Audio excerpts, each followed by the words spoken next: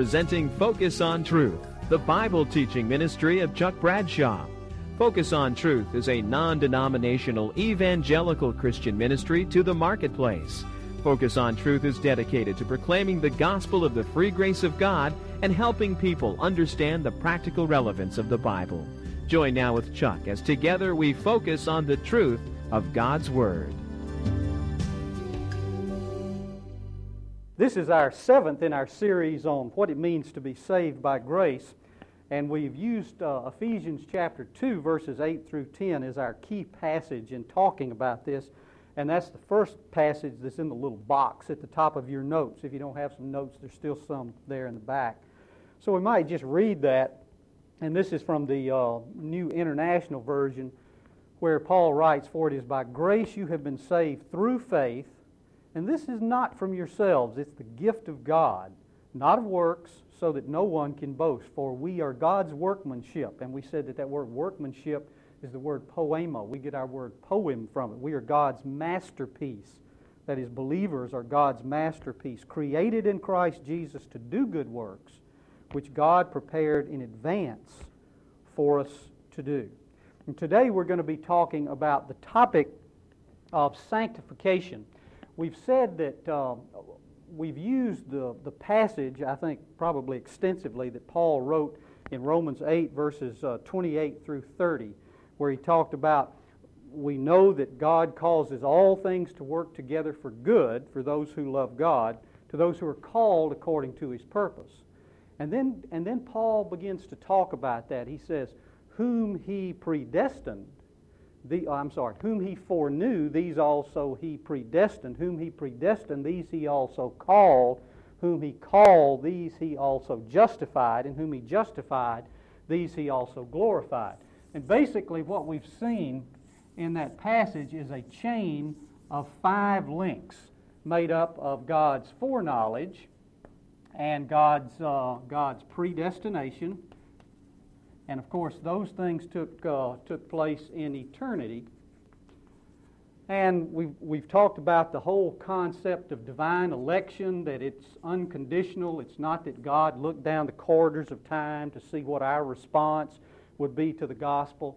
That would be conditional election. That would put the emphasis on us. Rather, God, in His grace and mercy, determined that He would save certain individuals. We saw that the word know and foreknow has the idea of intimacy, just as Adam in the Garden of Eden knew his wife, and the result was what? Offspring. Intimacy. That God foreknew us, that He was intimate with us before the world began, and He predestined us. Foreknowledge has to do with persons. Predestination has to do with purpose. What was God's purpose in knowing us? It was to make us ultimately into the image of His Son.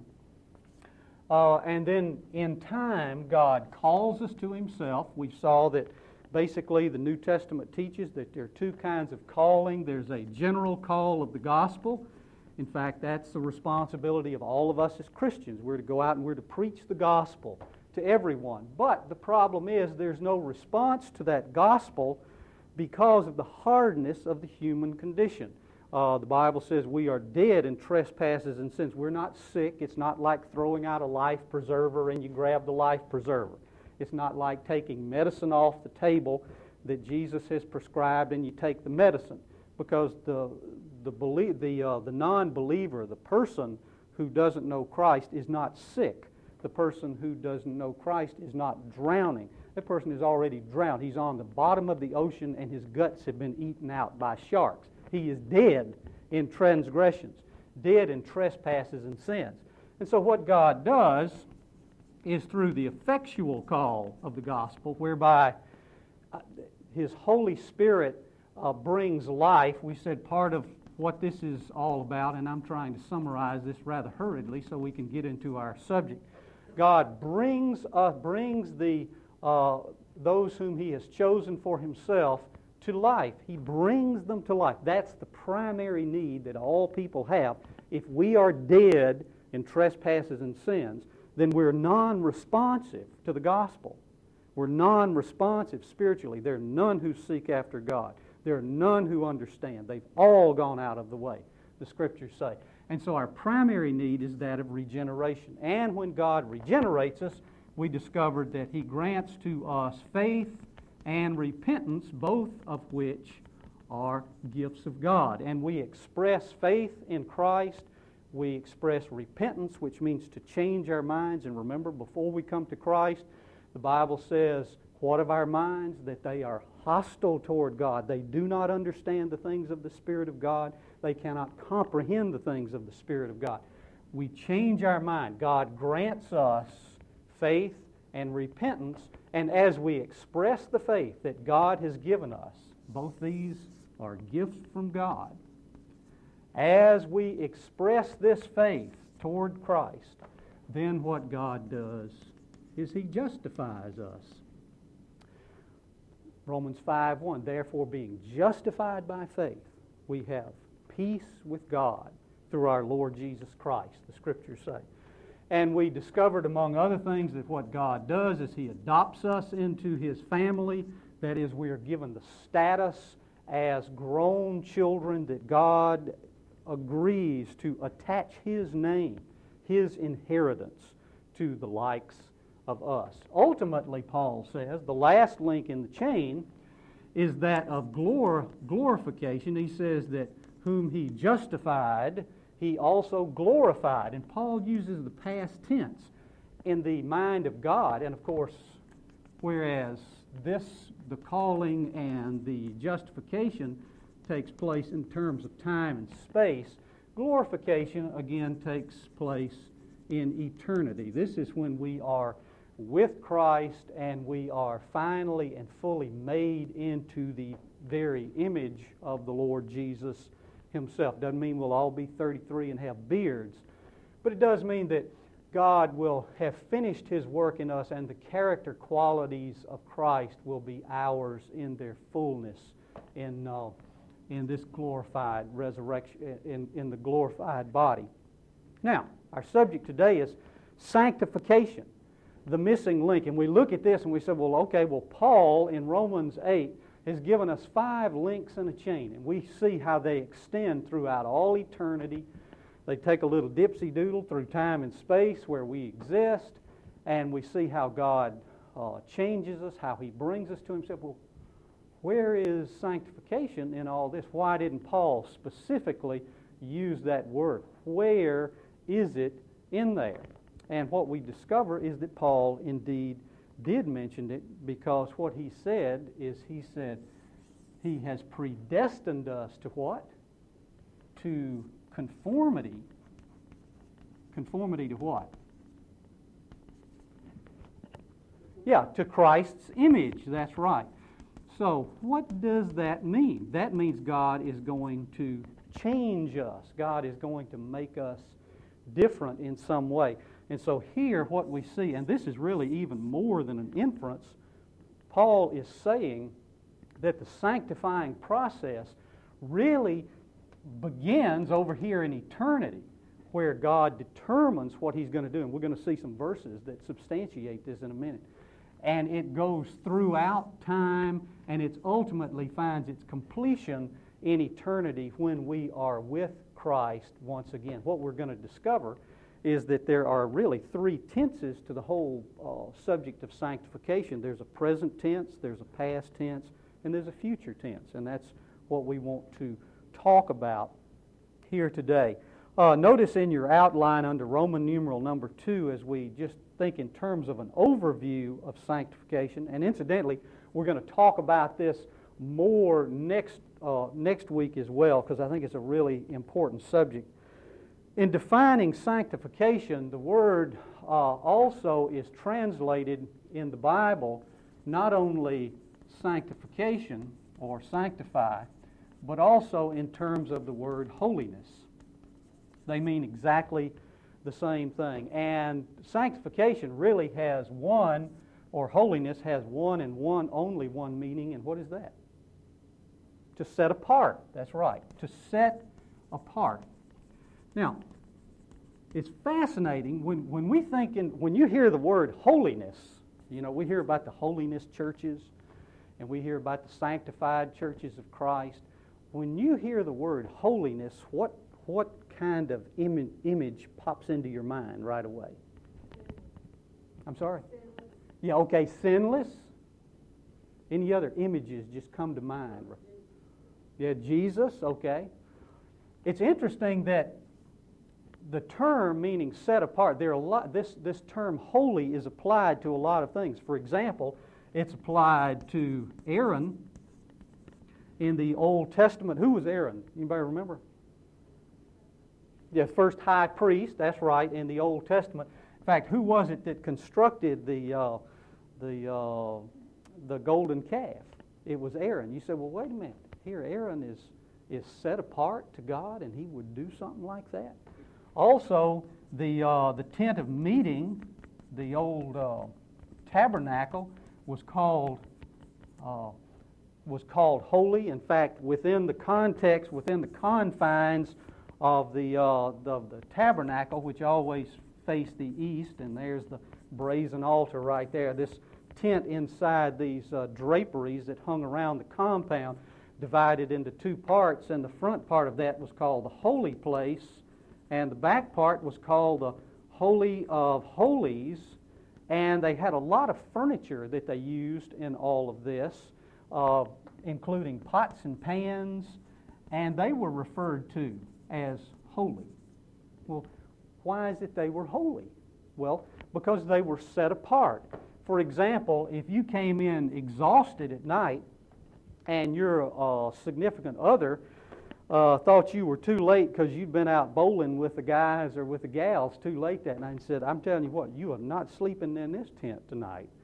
You know, there may have been another tent somewhere where Israel was camped where you could sleep, but I'll tell you there was a tent where you could not sleep. And that was this tent of meeting right here. Why? Well, it's because it was set apart. Set apart for what?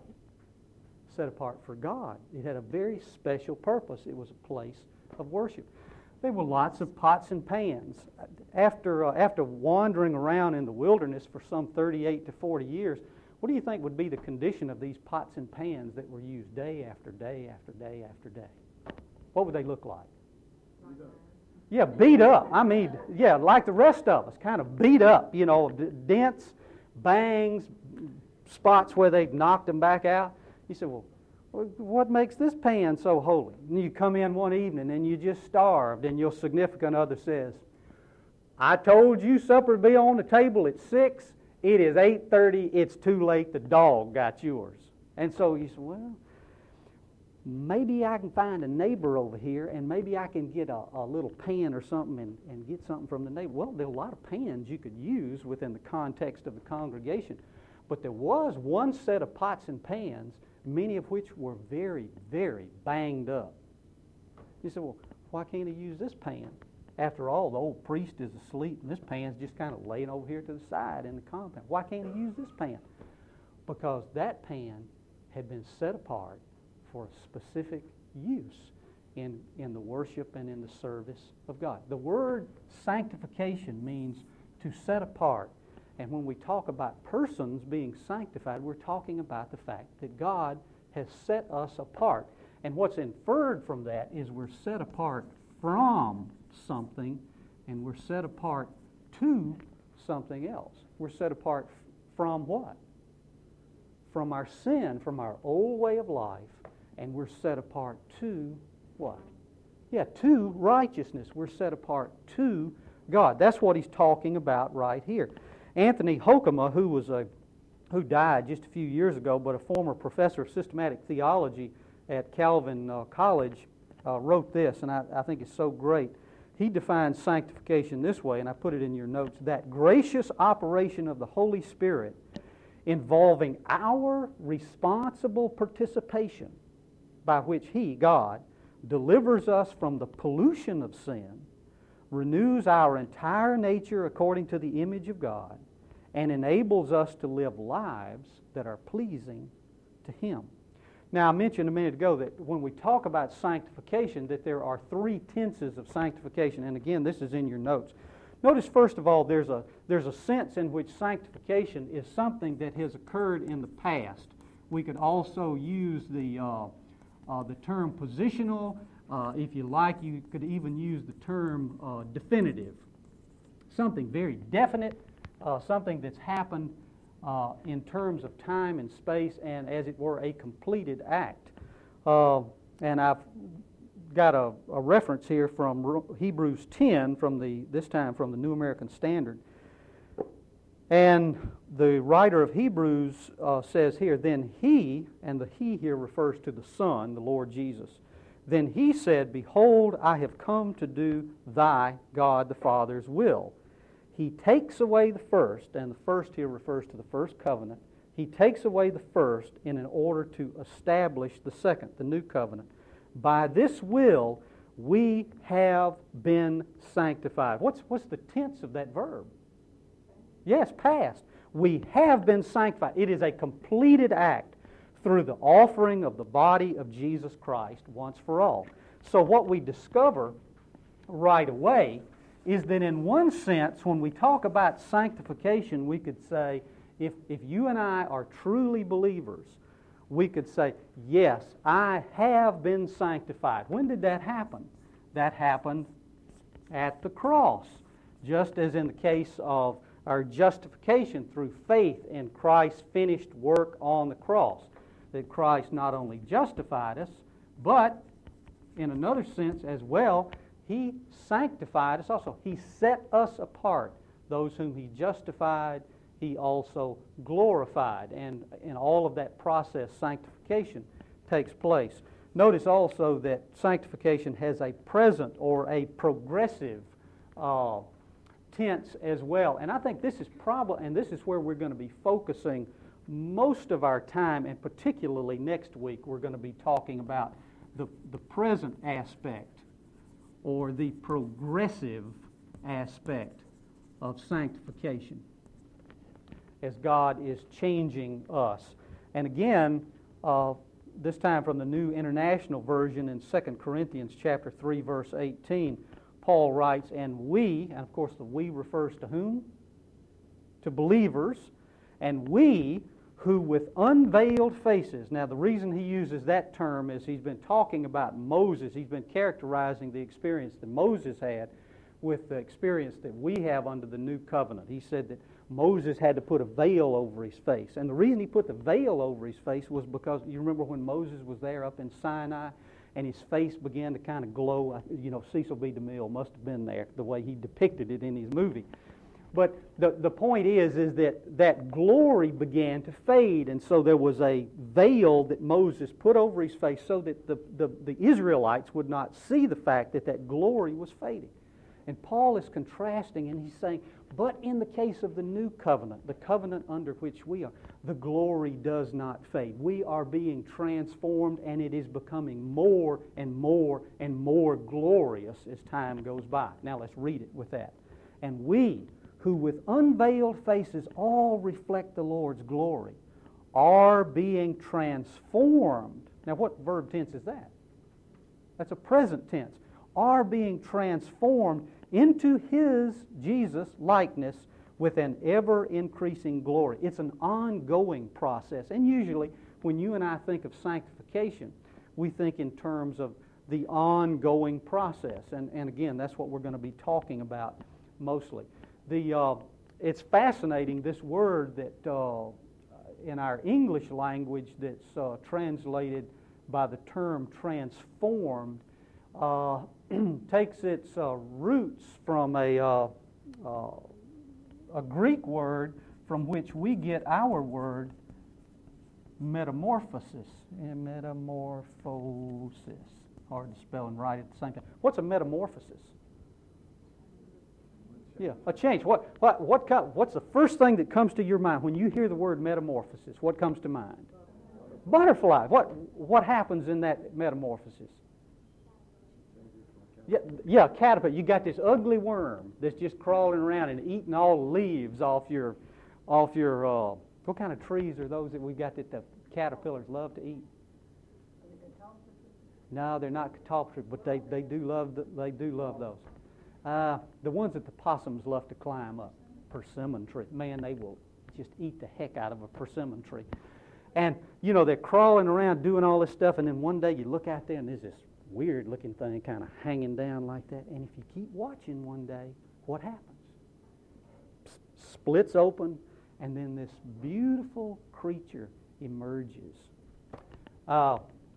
Meta, which means change, or the Latin trans is the same thing, to change, to go across.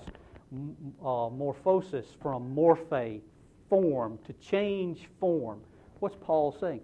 He's saying that we are in the process of changing form. Does this mean we are kind of like shapeshifters? Or, if you're a Trekkie fan, what does it mean to change form? It means we are being conformed to the image of the Lord Jesus. See, that goes back to right here. From all eternity, God foreknew His people, and He predestined them to what? To be conformed to the image of His Son. And then in terms of time and space, God did exactly what He needed to do in order to bring that about. And the result is so sure that He even says in the past tense, whom He justified, He also glorified as well. So there's a present and a progressive sense, and that's where we're going to focus in a minute. But anyway, back to our tenses. There's also a future tense of sanctification, and that is in terms of one day we will be perfected. And sometimes I think we have this idea when we hear somebody saying that they've been sanctified. We think, well, man, you've already got your resurrection body now. Well, if you think that, just stick a pin in them and see what happens. Notice what Paul writes in 1 Thessalonians 5. He says, now may the God of peace Himself sanctify you entirely, and may your spirit and soul and body be preserved complete, without blame. When? At the coming of our Lord Jesus. So, again, in terms of our chain here of 5 unbreakable links, and remember, a chain is only as strong as its weakest link, and in this chain there are no weak links whatsoever. What we discover is that sanctification also, in a sense, can refer to this final link when we are glorified. That's when we are made perfect. When everything is, and the word perfect in the New Testament has to do with the idea of things being brought to their completion. That's what Paul is talking about right here. Now, just in terms of being sure that we understand the difference between justification, sanctification, and glorification, and all of those are, $3.50 theological words, I put a little notation there in your outline to kind of help you differentiate among the three.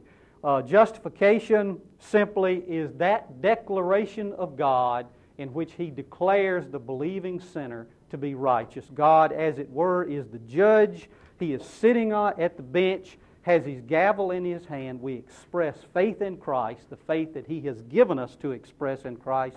God slams down His gavel, and what does He say? He says, you're acquitted.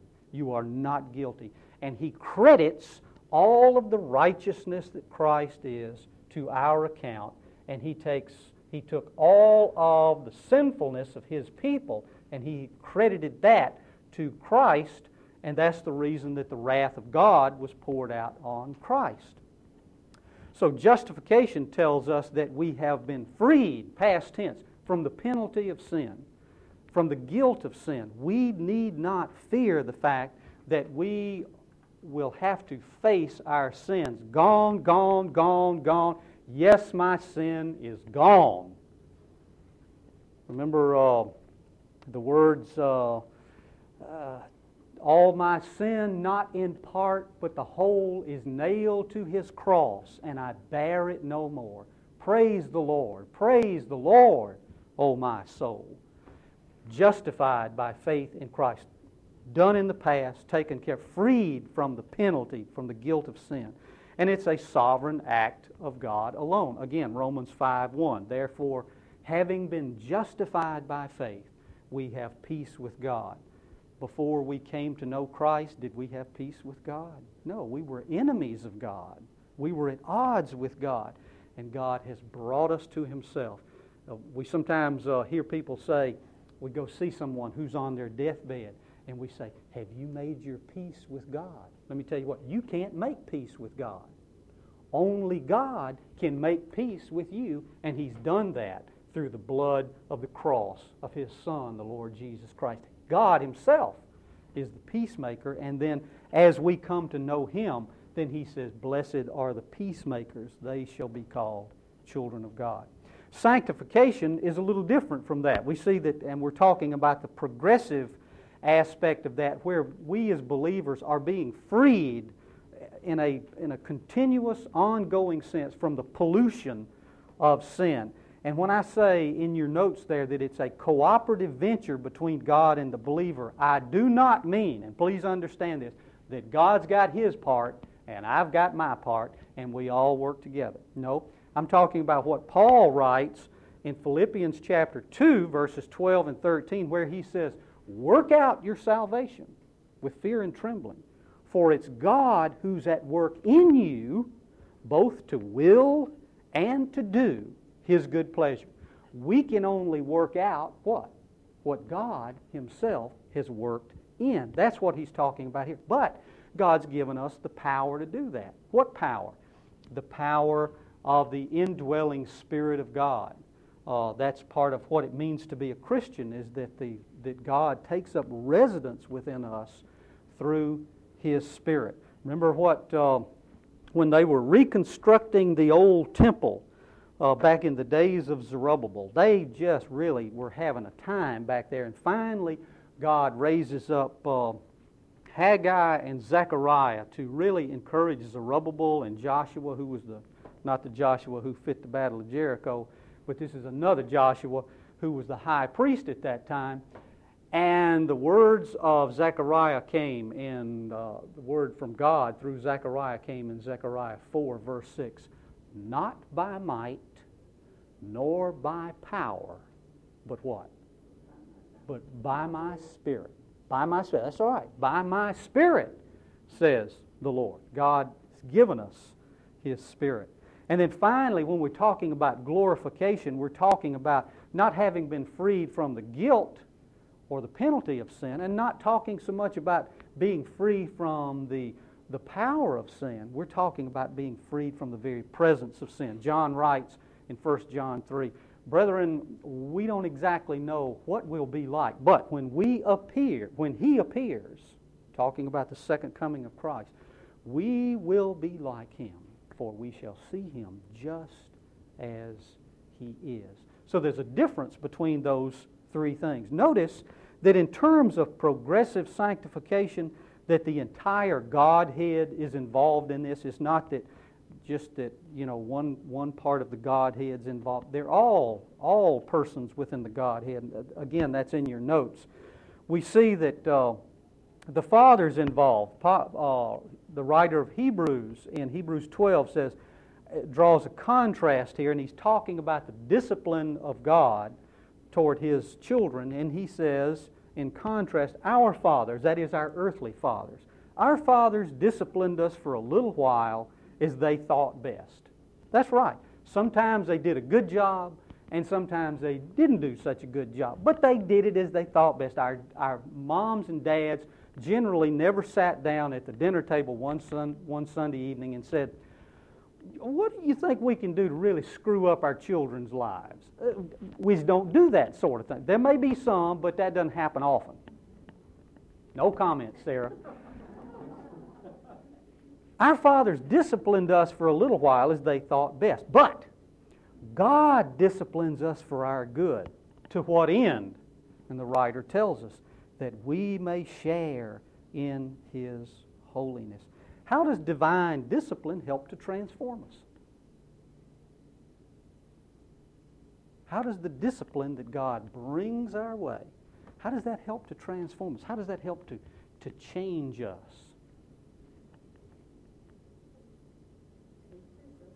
Teaches us? Yeah, some of us don't listen real well. We hear, but we don't listen. I get accused of that sometimes. Yeah. God brings certain things into our lives, and the whole purpose, and this is one of the great things about the the concept of the sovereignty of God is that we come to grips with the fact that nothing comes into my life that is not either specifically sent by my loving Heavenly Father or does not first have to filter through His hands. You remember Jesus, right before He went to the cross, Peter was bragging about, yeah, you need to keep your eye on these guys. I've been wondering about these folks. But I'm telling you what, I'm ready to die for you. And of course, it was Jesus who was going to go and die for Simon Peter. But Jesus said no. Said before the rooster crows three times, you're going to deny me. He said, but I've prayed for you that your faith will not fail. Peter's hope waned, but his faith never really failed. The discipline that came into his life was such that what happened to Peter? Peter was transformed. All of a sudden you've got this guy who's, every time Peter opened his mouth, it was just to change feet. He always seemed to have once in a while he'd come up with the right thing, but usually he was always sticking his foot in his mouth about something. But all of a sudden you see there on the day of Pentecost, as he was filled with God's Spirit, as God endued him with the power of the Spirit, we see a real change in his life, and we see him proclaiming the gospel with boldness. God changes us as He disciplines us. The Son's involved, and Paul uses the imagery of the husband-wife relationship to illustrate that. He says, husbands, love your wives just as Christ loved the church and gave Himself up for her to make her holy. To make her what? Holy. To set her apart. Cleansing her by the washing with water through the Word, and to present her to Himself as a radiant church without stain or wrinkle or any other blemish, but holy and blameless. And we have lots of wrinkles. But what God's doing right now, and sometimes He uses discipline, is He's ironing out the wrinkles in us. We see the Holy Spirit's involved. And again, this is a passage from 1 Peter chapter 1, verse 2, where Peter writes, chosen, and he's verse 1 just kind of gives us a litany of, well, not a litany, but a list of names of different places. But the gist is that all these people, all of God's elect, chosen according to the foreknowledge of God the Father through the sanctifying work of the Spirit. Notice this is pre-salvation. Through the sanctifying work of the Spirit for obedience to Jesus Christ and sprinkling by His blood. See, that ties in again with the whole concept that God predestines us. And so many times we tend to want to take this predestination and try to build some sort of biblical doctrine on it that the Bible doesn't really build. Predestination refers to the conformity to Christ's image. It's also used of Christ on a couple of occasions when it talks about His death on the cross, that it was predestined. But His death on the cross was to what end? In order to bring us to faith that we might be conformed to Christ's image. For what greater purpose? And the greater purpose is that in order that Christ Himself might have the preeminence, that He might be the preeminent one among many brothers and sisters. So we see that sanctification is first and foremost a divine gift. Now, one of the things that Hokema said, that we looked at a minute ago, in his definition that I thought was so good, that sanctification involves the responsible participation of believers. And that's what we want to talk about here for a minute. Part of the means, the agent for sanctification, we've seen that all of the Godhead is involved in sanctification. The major agent is that of the Holy Spirit. The major means that God uses, primarily two means, and the greatest means is that of the Scriptures. That's what Hazel was talking about here just a minute ago. And God also uses His people, and we're going to talk about that a great deal in our next session next week, about the impact that you and I have on each other and how God uses that impact in order to change us. It's like the old Scottish wag, remember? To dwell above with the saints in love, that will be glory. But to dwell below with the saints I know, that's another story. And but God uses His people to change us, and He uses His Word to change us. Jesus said in John 17:17, which is there in your notes, sanctify them, talking about believers, His people, sanctify them by the truth.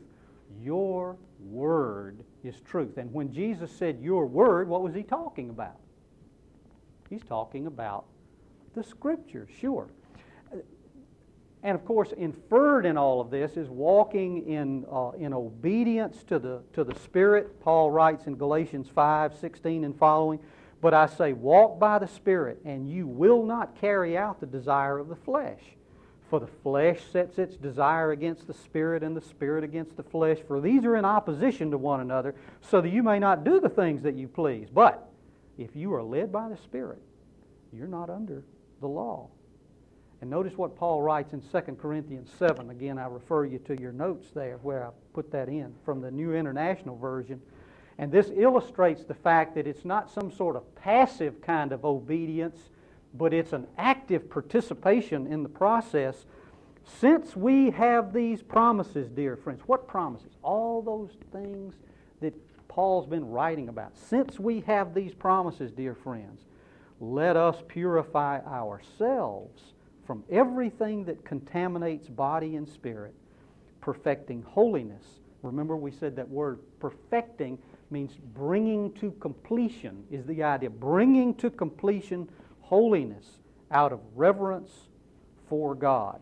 Well, what does it mean to actively be participating? Well, sometimes one of the best ways to know what it is to first know what it's not. And so I put in your notes what sanctification is not. First of all, it is not a method to be mastered. It's not something that you just have to practice at. And you just, in other words, it's not a... Martin Luther, I think, is probably a great example of that, who began to order his life in a certain way, thinking that the monastic existence, where he was just going to spend a certain number of hours a day praying, and a certain number of hours a day reading the Bible, and a certain number of hours a day confessing his sin, in order to somehow gain this holiness, this sanctification. But what was Martin Luther's experience?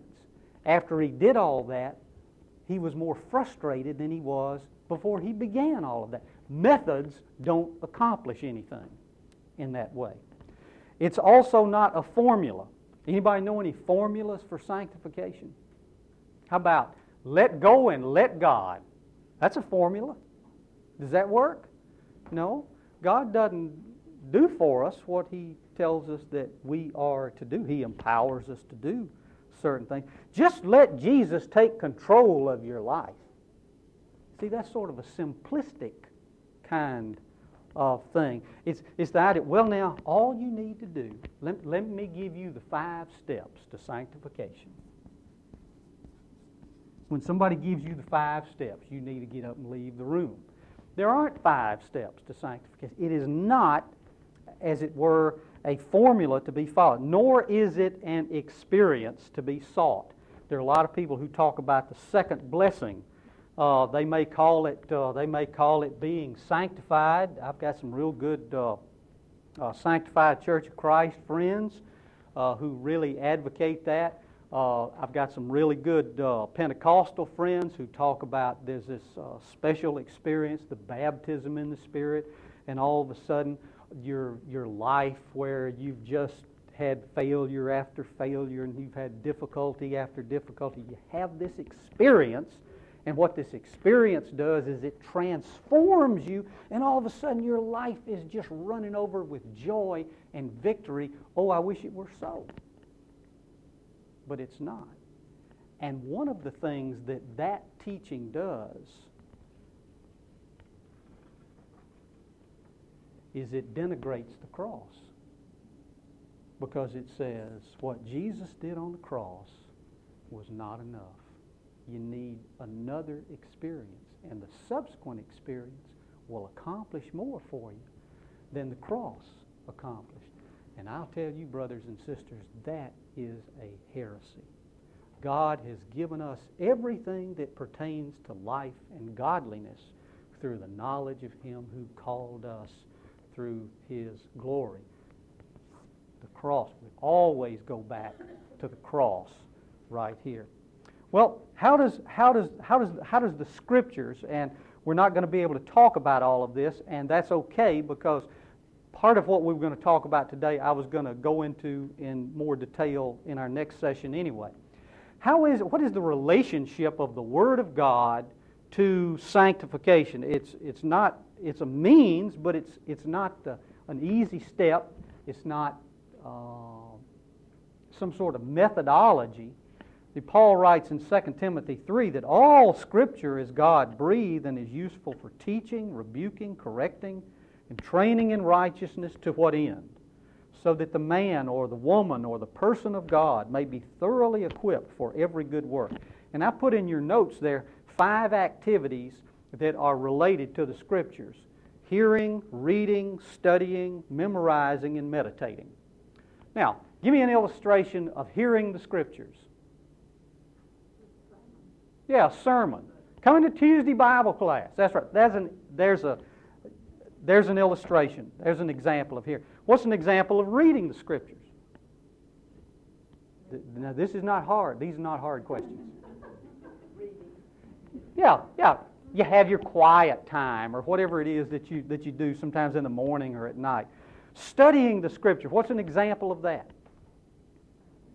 Yeah, Bible study, where you do some sort of, perhaps an inductive kind of Bible study. You really sort of dig it out, all of these things. And then memorizing. Ooh, now we don't like that word.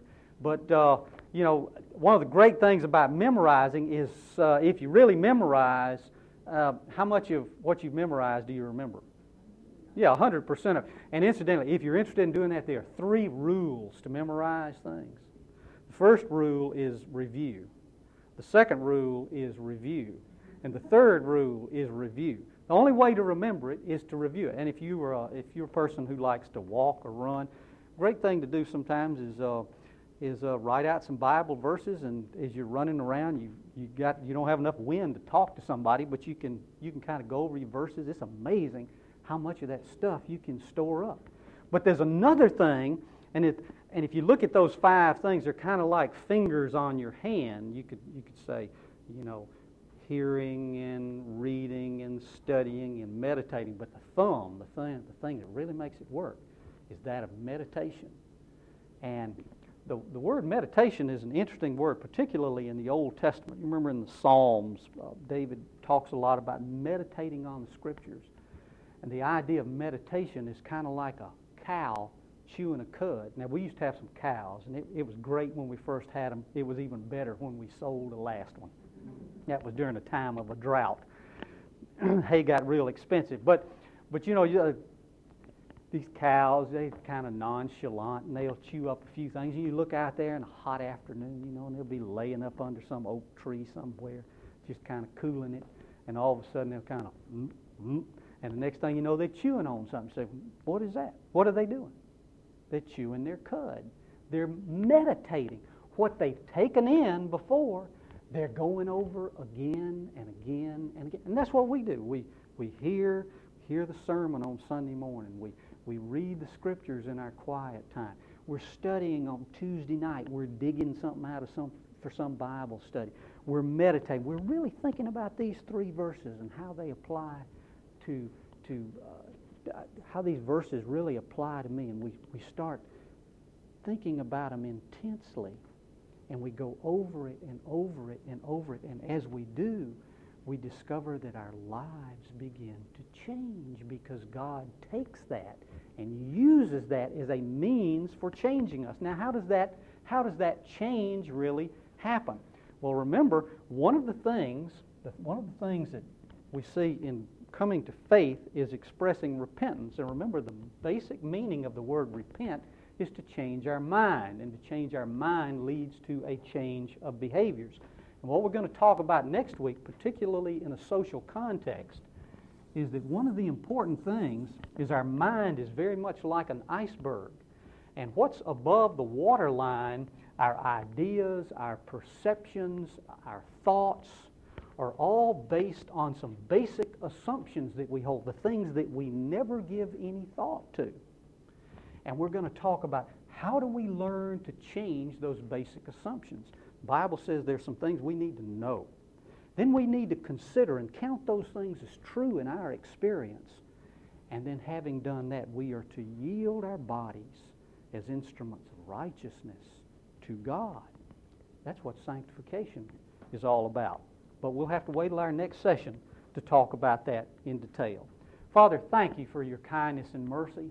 Thank you that nothing ever takes you by surprise, even though it takes us by surprise. Thank you that in your plan, that from eternity, you have decided that you're going to make your people like your Son, the Lord Jesus Christ.